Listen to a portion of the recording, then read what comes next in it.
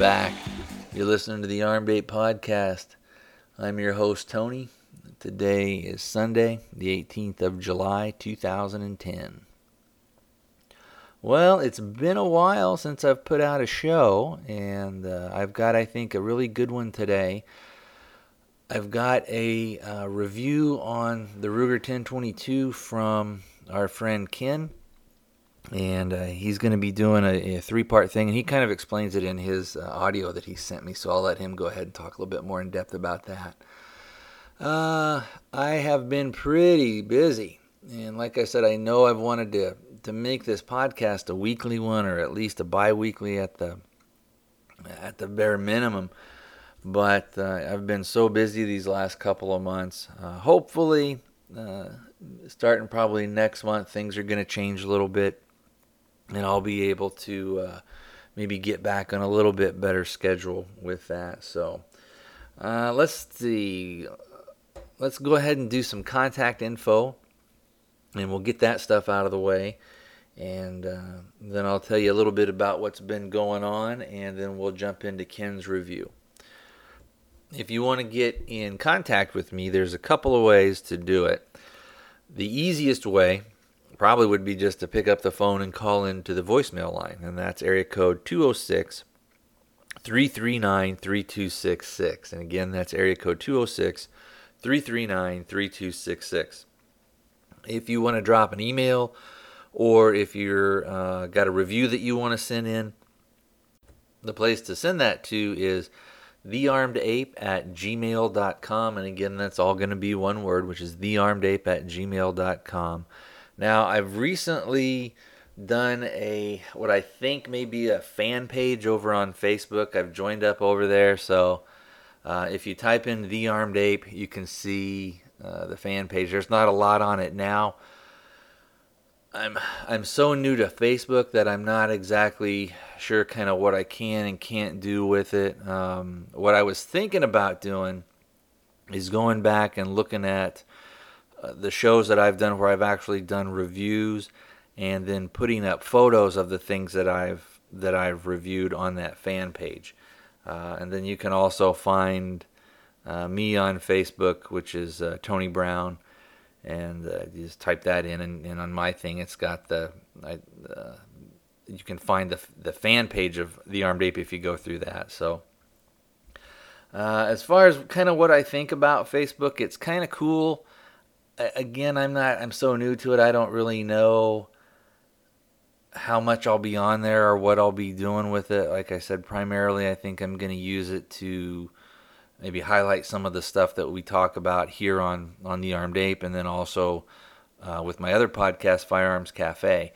And I think I should be able to do another, maybe like a fan page for Firearms Cafe as well. So for me, so far, what I kind of like about Facebook is that you can, if the person has put their picture or some photos of themselves up on there, you can at least put, kind of a face to a name or to an email that I get, that type of stuff. So anyway, we'll see how Facebook works out. Like I said, I'm so new to it, I don't know if it's gonna do what I kind of thought I wanted it to do. So we'll see how that goes.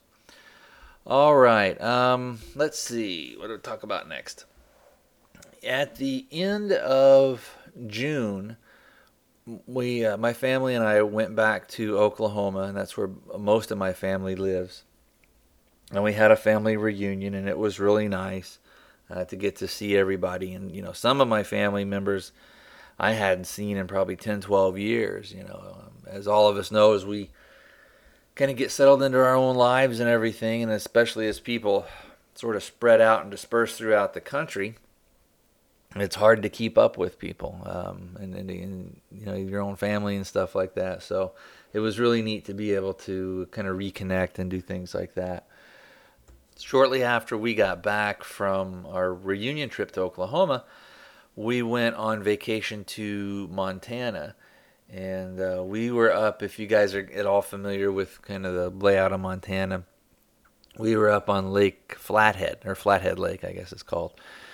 And man, it's really pretty up there. We've been to Montana before. I've talked about that, where I talked about when I was traveling with firearms. I tell you what, I took my one of my pistols up to Montana with me again for personal protection. Also, maybe as a bear deterrent or a critter deterrent type thing. And now that I've flown with firearms a few times, it's super, super easy to do. And I think I talked about over at, I think it was on Firearms Cafe. I can't remember what the episode was, but I talked about kind of my initial experience with that, what you sort of had to go through. Kind of in a nutshell, basically, you have to have it in what they would call an approved of case, meaning that it needs to be lockable. And then, depending on what airline you fly with, sometimes they want the ammunition in a separate thing away from the firearm. Sometimes they want it in there. Usually they want it in an approved of ammunition case, which a lot of times would just be the factory box, or you can get the plastic boxes that are designed for it to hold each individual round. Basically, what they don't want is just loose ammunition. So as long as it's in some type of a box or a little case that's designed to carry ammunition, they'll be cool with that. But I tell you what, now that I've done it a few times, it's just like falling off a log. You just walk up there when you're checking in, and it does have to go through checked baggage, obviously. You can't have it as part of a carry-on thing. Basically, you just go up there, you say, I got a firearm to declare, and they're like, oh, okay. Sometimes they want to see it. They want you to open up the thing there at the ticketing agent and just show them the case. Most of the times they're just like, all right, well, we'll send it through, X-ray, and we'll have TSA look at it. And as long as they're cool with it, you're fine.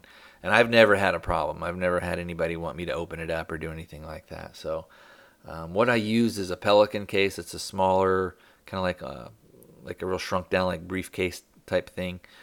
And I use that. And what's nice about that is the latches lock on it. And it's also got holes in the plastic, where the case closes, so that you can put little padlocks on there. So I've not only got the latch locks, but then I've got 2 padlocks in there. And I think probably because of that and the fact that when I'm traveling with a pistol, I'll actually disassemble it so that when they do run it through the X-ray, it's very clear that it's disassembled. So maybe, I know it doesn't really necessarily make that much, probably of a big difference to you or I, but probably to them it gives them a little sense of, hey, this guy's taking the extra step to make sure everything is safe and there's not a way that it can fire type thing. And I think that kind of smooths the transition for me. Let's see. But those are kind of some of my reasons why I haven't been around too much. Like I said, with the Facebook stuff, I may try and throw up some of our pictures to Montana. Again, I don't know if there's a limit on any of that stuff. If anybody out there is kind of like a Facebook guru, give me a call on the voicemail line and just let me know what you think, or drop me an email, let me know. As far as friending people on there, I don't, like I said, I don't really care about how many friends I've got. I know some people say, oh, they get so many. The only thing I would say is kind of like with the stuff with the reviews, or if you're sending in an email to read it on the air type thing. I won't tolerate any type of, for lack of a better word, we'll say like hate speech or something like that. So if somebody wanted me to friend them on Facebook, and I went and kind of looked at their pages or whatever, and if it looks like they got like a bunch of hateful stuff on there, stuff where they're bashing things all the time, then I wouldn't do that. So, but other than that, who cares? Like I said, we'll see how this whole Facebook thing goes. I may end up ditching it. I don't know. All right, let's go ahead and we'll jump in with Ken's review. And I think it's going to be a really interesting and a really cool thing that he's got planned. Hopefully, we'll be able to get sort of his other reviews. He sent me some links, and so on if you go over to thearmedape.com to the website, on the post, I'll put his links in there that he set for the stuff that he talked about on this show. So without any more delay, let's go ahead and let's give a listen to Ken's review. Hi, this is Ken from Colorado, and today I wanted to bring you a review of the Ruger 1022 as a Liberty training rifle. This is going to be three-part series of reviews. The first one being on the Ruger 1022. The second review is going to be on Spike's Tactical 22 conversion bolt for an AR-15. And the series is going to wrap up with a review of my experience at the Appleseed Project's Rifleman's Boot Camp. These are all tied together, so hopefully by the end of the short series, you'll see why I wanted to do all three, and they're just kind of tied together. Today we're going to stick with the Ruger 1022 as a Liberty training rifle. So let's just jump into the formatted questions. What is it? And more importantly, what is it for? Well, a Ruger 1022, for anybody who doesn't know, is a semi-automatic rifle. It's a rimfire rifle chambered in .22 long rifle. And actually, there were some chambered for .22 Magnum, but I believe those have been discontinued. So, what is a Liberty training rifle? Why would a 1022, how do you change it to be a Liberty training rifle? Liberty training rifle can be really a number of rifles. Some people can use the SKS, some people will use a Marlin 22, something like a Model 795. A lot of people use the Ruger 1022. I picked the Ruger 1022 for a couple of reasons. One was that I really like how the Ruger factory magazines fit in the rifle. They sit flush with the bottom of the stock. It's kind of a hunting stock style of a rifle. Actually, you can change that to be pretty much whatever you want, but I like the factory mags that they sit flush. That's really easy if you want to bring your hand all the way back to the trigger guard, your support hand. You can do that, and have your hand right underneath the mag well. The other reason was that the 1022 has more aftermarket available parts than virtually any other rifle on the market. The only possible contender for that title would be the AR-15. You can actually pretty much construct an entire Ruger 1022 out of aftermarket parts. You can buy receivers, barrels, everything.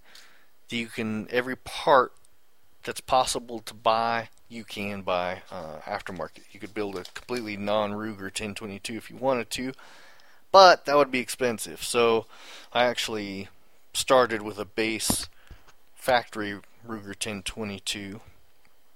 Let's see. I was going into the Liberty training rifle. What makes a Liberty training rifle, and what is it for? Well, basically, what would differentiate that from any other rifle is just that you've modified the sights to mimic military-style sights. So if you get a 1022 and you put on these tech sights, that's the company that produces them, Tech Sights, they mimic the sights that you would see on something like a M1 Garand or an M14, M1A, or even the M16. As far as you have a rear peep that's really close to your eye, and you have, it's kind of hard to describe the front sight post and its protective ears, but it basically looks like a W out in front of you. So that's a primary thing that makes up a Liberty training rifle, is one, that it has those sights, and two, is really what you're training, or how you're using it for training. Most people will use these at 25 yards or 25 meters, and they're really trying to nail down, develop, and maintain really solid rifleman skills. Let's see here. I think we're going on to the next question here, and I'm going to rearrange these a little bit. I did so many modifications to it, I want to kind of go through that before I describe how well it performed. So, question number 2, did I make any modifications to this item? Yes, I had lots. I started with a bone stock 1022 with a wood stock and a standard barrel. I had done a Google search before I went and bought this rifle. I did a Google search on Liberty Training Rifles, and I actually found a post. Believe the forum was called the Northeast Shooters, and there was a guy who had all the links lined right up to Midway USA, to all the mods he had made, and they were ones that I had seen on other forums, and when I clicked on all of those links, Midway USA happened to have them all in stock, so I pretty much went down the line and got them all. I'm not sure about all of them, but most of them. And let's see. Oh, with the exception of the sights, I ordered those directly from Tech Sites. So let me go through those parts that I ordered from Midway USA, and I'll give you kind of a roundabout price of what I paid for those. One was I changed out the stock to a Hogue overmold stock for a standard barrel. And the reason I did that was I like synthetic stocks over wood stocks. So does my wife. And I've always thought that the Hogue stocks had a nice surface to them. It's sort of a grippy rubber, and just seemed like a good way to go, and it really wasn't that expensive. It was only a $69.99 purchase on that particular stock. And when I was at my Rifleman's Base Camp, several people felt the rifle, and everybody commented on how nice it felt. Then there was two products I purchased that were made from a company called Volquartsen, and Volquartsen pretty much specializes in 1022 products, I believe. The two that I purchased for my rifle were an automatic bolt release and an exact edge extractor. The reason I bought the automatic bolt release is that on a stock 1022, you need to have two free hands to manipulate the bolt release. If you have the bolt locked to the back and you want to release that forward to put the rifle into battery, you need two hands and pretty much an engineering degree, because in 10 minutes I managed to do it a couple times, but it was very difficult, and it was not something I wanted to have to fool around with while I'm on the firing line getting ready to shoot a timed course of fire. So pretty much anybody that I know that has a 1022 has either bought one of these automatic bolt releases, or they've modified their bolt release to become an automatic bolt release. And all that means is really that to release the bolt, all you have to do is pull the charging handle back and let it slingshot forward, virtually like almost any other rifle on the market. I decided to purchase one rather than modify mine, just because my Dremel skills are mediocre, and $10.99 seemed like a pretty good price, to save myself that trouble. I probably could have gone forward with the factory extractor and see how that performed, but I had some other issues, some other 22 rifles and their extractor, so I decided not to mess around. It was a $9.99 part, not a big deal. It was going to teach me a little bit more of gunsmithing on my own rifle, so I went ahead and purchased that and changed that out myself. That was a really easy change. The automatic bolt release was actually a little more difficult. Now, what was real nice about the Hogue stock, just to go back to that for a second, was that it had places for swing swivels already installed, and that was something that the stock that the rifle came with didn't have. So I added a pair of sling swivels from a company called the Outdoor Connection. Again, I got those from Midway USA. They ran $8.99 for the pair, and they were quick disconnect, which was really nice. And those were for an 1.25 inch sling, because what I did, I already had a USGI sling, one of the OD green cotton slings that attach front and back. I already had one of those, and that was what I wanted to use for this Appleseed shoot. The last item that I got from Midway USA for total of $6.99, was a Bell and Carlson extended mag release. And I also felt that that was really important. And even though I hadn't owned a 1022 before, I had read several posts about the stock stock magazine release. And when I got mine home, my 1022 from the store, it was obvious why that needed to be changed. In fact, the Ruger factory magazines have a little dip in the front, a little pocket for your index finger to come out and pry the magazine out of the magwell. That was one more thing I didn't want to have to really mess with out on the firing line. I like drop-free mags. The extended mag release made that possible. All I have to do is bump that with my palm, and it comes out really easy. So that was the last mod I made. Most of those went very smooth as far as installation went. It wasn't too much in the way of rocket science. If you have really any misgivings of your skills as far as change parts out, your mechanical skills, go ahead and take it to a gunsmith, your local gun shop. Maybe even be able to order those parts in for you, install them for you. Let's see. And then the last item I added, I already mentioned, was the OD Green USGI sling. And there's one more modification I would like to make, and I'll talk about that here in a couple of minutes. And what I mention that there's one part that sort of gave me some trouble switching out, and that was getting the original front sight off of its dovetail. I was trying to drift that off with a punch and a hammer, kind of like a pin punch and a hammer, and it just didn't really want to budge much at all. I mean, it was after a couple of minutes of pounding, it moved like a couple millimeters. So what I decided to do was to go grab, I had some cutting oil for drilling and tapping holes. I'm pretty sure virtually any other good oil would probably work this way, but what I did was I dribbled that in around the sight and that little dovetail mount and let that penetrate real well.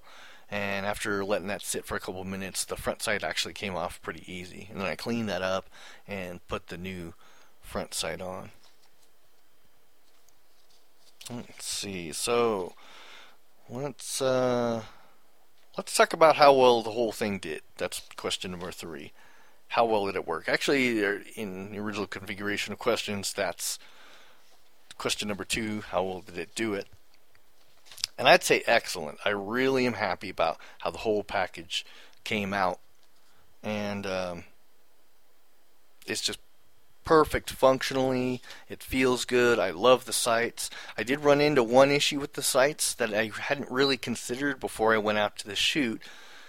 But it's not the rifle or the sight's fault. I had purchased new eyeglasses before going out to the shoot just by a few weeks, and I hadn't even really thought about it, even though I had been already to the range a couple times before going out to this 8-day shoot.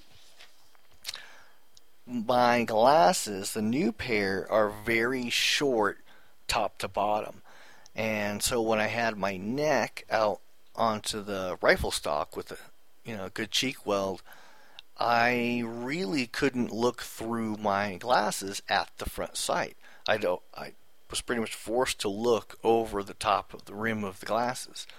So that ended up being an issue, but really it was not the rifle's fault. And shortly after getting back from the shoot, I went to a local shop and had some new glasses made. Fortunately, when I purchased my new pair that I hadn't, didn't work well out there, I hadn't used my insurance. So I was able to use my insurance on buying some new shooting glasses. So I got some nice giant aviators with a little bit of a yellow tint. So those are going to be my new shooting glasses. And I'm kind of looking forward to using those. I haven't been back to the range, but I've been doing some dry firing at home. Very important practice, by the way. And that seemed to work perfect. So the whole thing altogether, like I said, worked really well. My wife and I, so far, have put through probably, I don't know, somewhere around 1,000 rounds through the rifle, I'm thinking. And we fed it a variety of ammos, different types. Primarily Federal Auto Match, which is a 40 grain lead bullet bulk pack. I think it comes in about a 330 or 350 round pack for around $15 at Walmart.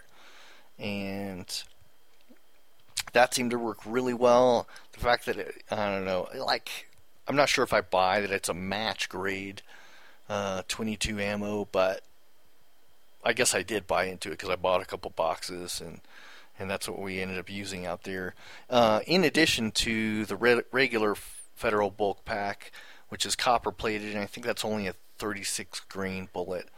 We also did put some CCI mini mags through it and some Federal Game Shock, just so I got to get a real feel for what it was able to eat. You hear stories about 1022s being very particular about what you feed them. Not so much with this rifle. I have to say I'm really pleased, and I want to attribute that to the aftermarket extractor I put in. Possibly not. Not sure yet. So all in all, I think if you're looking for a training rifle, something that you want to use to develop and maintain your skills, possibly teach your children, friends, coworkers, something that you can use at a 25-yard range to teach these skills, or possibly take the rifle small game hunting, and you're looking for something that you want to do with these kind of iron sights, I don't think you could look for a better package than I've put together. There's plenty of options as far as stocks. You can actually buy parts to get bull barrels, some target barrels. The sky is the limit as far as the 1022 goes. I didn't really want to spend a fortune, so with this rifle I stuck to a bit of a budget. The rifle itself ran about $209 from my local gun shop. I believe that a lot of your chains, sporting goods stores, carry for approximately the same price. I want to say the rest of the products I bought from Midway USA, along with, I did buy also 4 extra Ruger factory mags from them. Altogether, that ran about $170 shipped, somewhere around there. So I figure got a little bit under $400 in the rifle, and it's exactly the way I like it. The one thing I will end up changing out, and this is kind of important for me to talk about because it will negate some of the other modifications I did in a sense, was I'm probably going to change out the entire trigger pack. I'm not super happy with the Ruger factory trigger. It's a little heavy at 8-ish pounds. If you don't really know trigger pulls, that's probably about the pull of a double action only revolver, something like that. Not exactly what you want in a target rifle. So I did get some recommendations from some other people at the shoot that I went to, and really hands down, everybody was recommending that I look at a company called Hornet. So I went home and I did a Google search, and I came up with Hornet products, or actually I did the search for Hornet trigger, and then it was actually pretty easy to find them. They have a trigger pack that is complete, and it's actually a really easy swap. You pull 2 push pins, put the new trigger pack in, you're ready to go. That runs about $95. One important thing to mention is that actually also includes an auto bolt release, and an extended mag release. You don't have to purchase those extra items that I already did if you buy this trigger pack. So you're really killing 3 birds with 1 stone if you pick up this pack, and you're saving yourself probably an extra $20 off of those other 2 parts that I purchased previously. I don't feel too bad because I'm going to end up keeping that original trigger pack as a spare just in case something happens with it. But reducing that trigger pull from 8 pounds to a little bit less than 3 I think is going to be well worth it. It's going to also have it's going to be less gritty, lighter, and then there's one other thing I'm going to do as an upgrade to that trigger pack, and it's an upgrade that Hornet does before they send it to you, is that I'm going to buy a trigger that allows you to preset the over travel.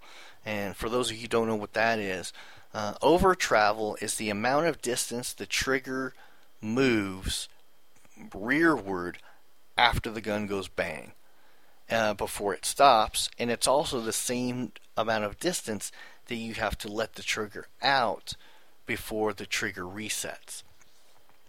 Reason that's really important if you're doing a course of fire, repeated shots, is that you don't really want much of the rifle moving at all while in between shots. So the less you can produce movement in the rifle, the more you can limit that, the better. So I'm going to go ahead and probably pick that extra piece up. And let's see, let's go on to question number 4. What kind of mods would I like to see come from the factory?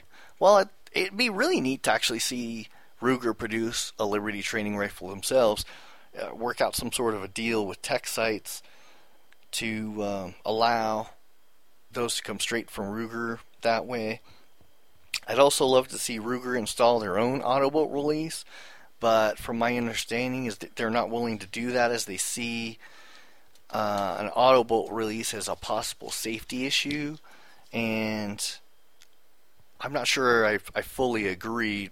You leave it up to your own judgment. Basically, what they're trying to say is that if you tap the buttstock while the bolt is locked back, if you have an auto bolt release, there's a good chance that the rifle can go into battery. Basically, if you already had a magazine in, it would pick up a bullet and chamber it. But if all of your other safety factors are in place, then I don't see why that's a safety issue. If your safety is on, the muzzle is in a safe direction, your finger's off the trigger, I don't know. Most other rifles on the market, to my knowledge, have that safety issue. I've done that with ARs where they've gone into battery by accidentally tapping the buttstock on the ground. I don't really see it as a huge deal. Well, anyway, to wrap all this up, I think if you're looking for a rifle to help you develop, maintain solid rifleman skills, or possibly do some small game hunting, a 1022 in the Liberty training rifle configuration, probably exactly what you're looking for. If you'd like to spend a little bit less money and you don't really want to do a whole lot in the way of modifications, Marlin does have their 22 model, I believe called the 795, and there are tech sites available for that model of Marlin. I believe that probably overall run you a little bit less. But I think if you kind of go on the net, onto both of their websites, and compare both of them, and you end up looking at the aftermarket products for the 1022, and you have any inkling that you'd really want to do any changes at all to the rifle, maybe make it, go to a different stock, have the ability to do a few different stocks. Say you wanted to have one size of a Hogue overmold for yourself, but you also wanted to buy an additional stock that was a youth size model. You could switch that out really easy. I think the Ruger has the advantage over the Marlin, unless you're just, like I say, you're looking for one rifle just to be inexpensive and basically only have to put the front and rear sight on. Well, thanks everybody. I hope you really enjoyed that review. The next review will be on the Spikes 22 convertible for an AR-15. See you then. And that was our review by Ken, and Ken's in Colorado. I really appreciate that, Ken. That was an awesome review. I'm really looking forward to hearing the next couple of reviews that you're going to do for us. Hopefully you'll have time to get those into us. And I'll post some of the links that Ken sent to me over on the show notes over at thearmedape.com. Now, there was a couple of things that Ken had said that I think a lot of people maybe don't really think about. And these are just kind of minor little things. But the first one was he said that he did a lot of research with Google and about how there was a lot of aftermarket stuff. And that's really important if you're looking at getting any type of a firearm, or pretty much anything where you're going to need to maybe have it serviced, or there's stuff that you're going to want to do to it. And that is there going to be aftermarket parts for it? Is there going to be other people? Is it popular enough to where there's going to be other people out there that you can learn from, or are you sort of going to be on your own if you get this thing? Also, one thing he talked about, which is actually something that I have taken into consideration when I get my own glasses. I wear glasses, and if you've got real super like thin kind of stylish glasses, they may not give you enough of a field of view through your glasses to be able to shoot properly.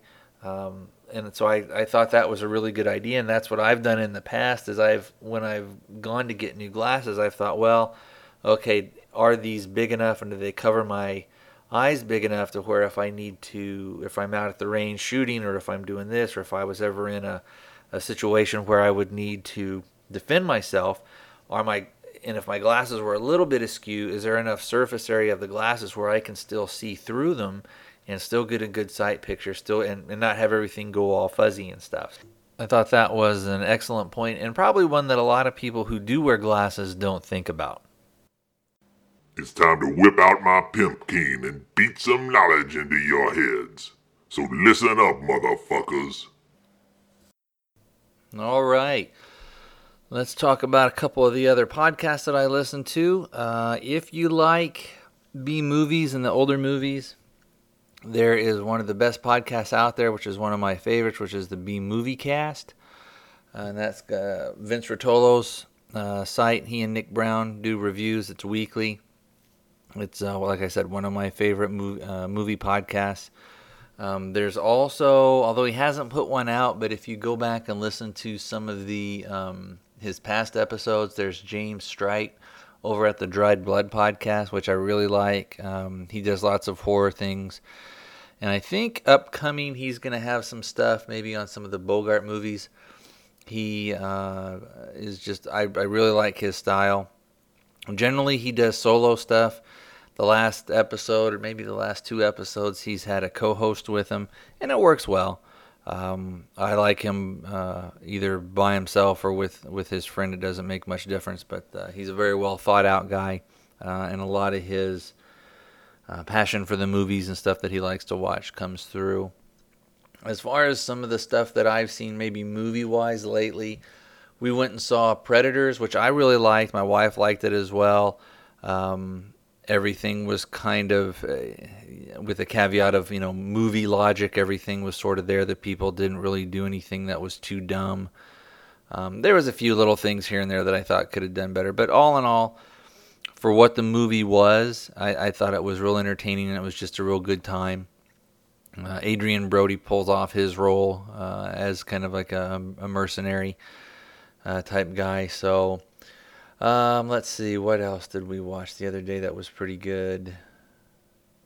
Oh, I watched on Netflix, through the streaming thing, I watched an older movie called Targets. And that's an older Boris Karloff movie. I enjoyed it. Had gone into it kind of cold. I didn't really know too much about it. And it's pretty good. It kind of seemed like it was sort of two movies kind of mishmashed and scrunched up into one. And if you know a little bit of the backstory about the movie, that kind of makes a little bit more sense. But it's worth it to watch. If for nothing else, you get to see a lot of the cool old cars, and you get to see Karloff in something other than being a scary horror type guy. What else did we see? Let's see. I've been reading, although I've listened to his podcast version of Infected. I've been reading that again, so I like that, and that's by Scott Sigler. So I've been reading the novel Infected by him. And then after that, I'm going to start up with the follow-up, which is Contagious. Now, he's supposed to have another one coming out, which he'll probably podcast, I'm sure, called Pandemic, I think is going to be the name of that. So I'm looking forward to that. But he's one of my favorite authors. I really like him a lot. Let's see. I think that's going to maybe about do it for the week. So I will talk to you monkeys next time.